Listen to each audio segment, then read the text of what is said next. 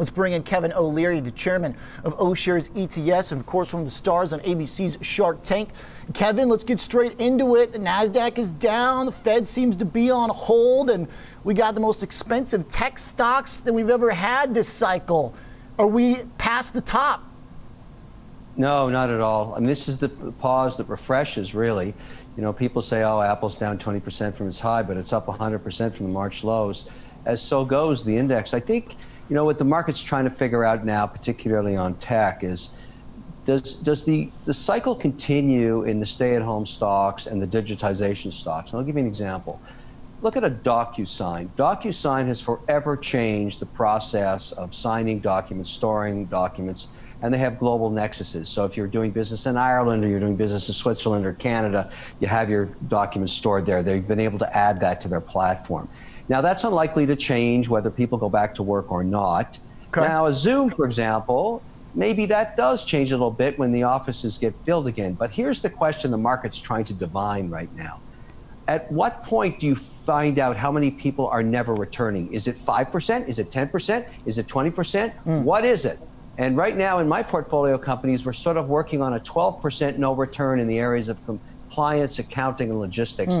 We're going to save about 12% also on our office space, and we think 3% more cash flow. Market sees it too. That's why tech stocks remain buoyant from their lows. So, Kevin, that 12%, does that number then influence what we should think about in terms of how big the market is for some of these companies? Because one of the key questions that it seems right now is, do companies like Zoom and DocuSign have ever again as big of a growth quarter as they had in terms of like quarterly rate of change or yearly rate of change? I think they do, and I'll tell you why. Let's just take a snapshot. You get a lot of evidence from today's Nike earnings. Nike earnings are really intriguing. Store sales, retail store sales down. Online direct to customer now at 33 1/3% of sales. Full 100% margins. There's a whole digital pivot going on here. You could argue, let's take Apple again as a great example, or Nike for that matter. If you closed every single store globally, would it in any way, in Apple's situation, change the sales of iPhones? No, I'd argue it doesn't. The brand is already connected with customers. Even when you buy an Apple phone in a store, it's done online. In fact, these retail locations are actually cost centers for large brands like Nike and Apple. And I think that digital pivot that's occurring, Nike's goal is to get to 50% sales direct to customers. They're probably going to get that done by the end of next year. And all the companies that empower that, the DocuSigns, the Zooms, the JD.coms, all of the Shopify platforms, all of that stuff continues to grow. And I'm amazed to say this, but in my own portfolio, an index that I had a hand in making, so I'm talking my own book, OGIG, which is full of over 70 of these companies, just internet giants, it's now for me a defensive trade. It actually sometimes outperforms the behemoths, certainly beating the energy sector, for example, in the S&P. So the world realizes this giant digital pivot's occurring, and I think not to have exposure to these names going forward is a mistake. So, Kevin, the pivot overall has been happening for some time. It's been accelerated now because of this event, though. But isn't that what's important to markets, that rate of change where we saw Amazon continue to grow into a behemoth over 2 decades, yet it took a while for it to get back to the price that it was, .com, like many of the other .coms did? Isn't there a valuation case and a narrative and a story behind these quarantine stocks that have, to your point, become protection, that then if we get back to real life, why would anybody ever pay as much for that growth potential?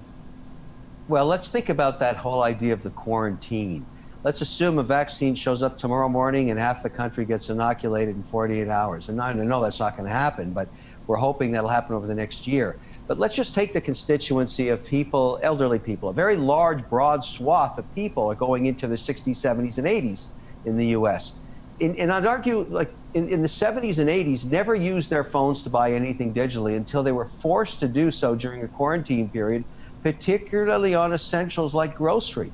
In my own building in Miami, where I was quarantined in South Beach, we had to hire 6 more people just to process orders coming in for people that were in their 60s and 70s and 80s that had just learned how to use their phones. That genie's out of the bottle. That constituency is going to stay digital going forward. That's a brand new group of people that are now in the digital era that weren't just 5 months ago. So I think the growth continues in the Amazons and all the other digital empowerment companies that have been so powerful in terms of their moves and the values of their companies. It really is a have and a have-not market. If you can help a company go digital and go direct to customers, you're very valuable and will continue to be for years ahead. I think we're only in the 3rd inning of this digitization. I think eventually lots of retail locations and certainly office space will be closed because it's not necessary for the new digital America 2.0. So I'm with you on that, and I think disputing that is a little bit of a moot point, right? We know that these things are going to continue to grow. It's the way we live now, but that's only half of the stock equation, right? Every stock, you got earnings, and then you got the valuation, and that's your stock price. For the valuation, Kevin, the growth rate, as we know, important. You might argue the growth rate can maintain, but what about the other impact, which is interest rates, the Fed, an unprecedented amount of stimulus that's been pumped into the market? Because most of the bulls I have out here on the show, Kevin, actually the case you make is like the last one they make. The first one they make is rates are at 67 bips on the 10-year. Of course I'm going to buy tech. But it seems like Jay Powell's on hold. So is that going to be good, bad, neutral for these stocks?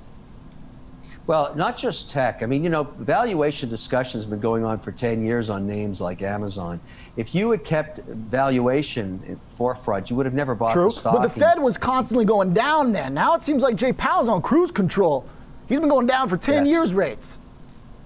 Totally. But think about it this way.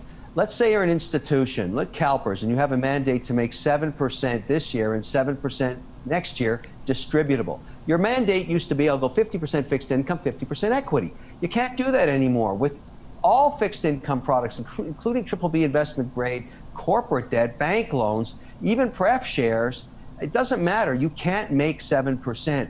So who's ever managing those mandates at institutions like CalPERS and the Saudis and UAE and the hedge funds in Zurich and all that stuff, the only game in town is to find a good S&P company or a large corporation on a foreign platform that's giving you a 2.8% distribution in dividends and hope for the remainder in growth on the equity valuation, which is why I think for the next few years, equity is the place to be, even if you have to hold your nose on valuation. But a lot of these companies that we're talking about here, some of these big quarantine plays, Zoom, Peloton, Docu, there's no dividends there. They're not dividend hideouts. I mean, these are big momentum growth plays. So if Jay Powell says, hey, we're good for the moment, what's the role of interest rates going to be here? What's the positive macro catalyst from the central bank? Do you think there's more on the way, Kev? Are we going to go negative interest rates? Are we going to get another big shock? I don't think there's more. I don't think there's more. I don't think Powell wants negative interest rates, but I also don't think there's going to be another PPP program. That's going to be stalled in this very divisive political environment we have. But also, I don't think we need one. You know, somebody was pitching me today on buying airline stocks, and I said, I don't think so. I don't think we're going to have, you know, airline bailouts anymore because, frankly, we don't need as many airlines. I think we should let them go through the bankruptcy reorganization. Because business travel, my own poll of over 50 private companies for next year's budgets, which we were working on last week, for business travel, we're down 24%. We're not planning to fly anywhere because we don't need to. We've used all the technology we've been forced to use for the last 6 months. So why would I want to bail out an airline? That's just one sector we're talking about. Why would I want to bail out a movie chain? I want to watch the next James Bond movie on my own screen. I don't want to go to some place where I have to sit beside a snot-nosed kid and catch COVID. Forget that. So I think at the end of the day, a lot of this is fundamental change that's embedded in the economy, and it's going to be a good thing. What should a movie theater be? A pick-and-pack, climate-controlled storage robotic facility for Amazon or another retailer that can deliver within 4 hours to the constituency around it. Why do we need all those airlines? We don't. If you let the bankruptcy thing happen, you're going to get the better managers running the reduced airline platform. I'll make a comment about airlines. I ran into a CEO on the street yesterday of one of the airlines, won't say which one, and he said to me, fundamentally, demand is down, there is none, and we are basically beeped. And, he's just telling the truth. I couldn't tell if we were beeping that or not. Kevin, I want to press you on this, though, because I've heard you criticize some of the bailout actions, some of the government stimulus prior. There's a lot of folks, though, who will watch it. They know you. They know you're rich. You're real rich. And that you're an investor who likes to buy things when they're broken. One could argue you're quarantining in South Beach. You're paying $200 a haircut from what I read. Kevin, you don't even have any hair. It looks like you're ready to buy what gets broken. Why should we let things get broken so you could buy it?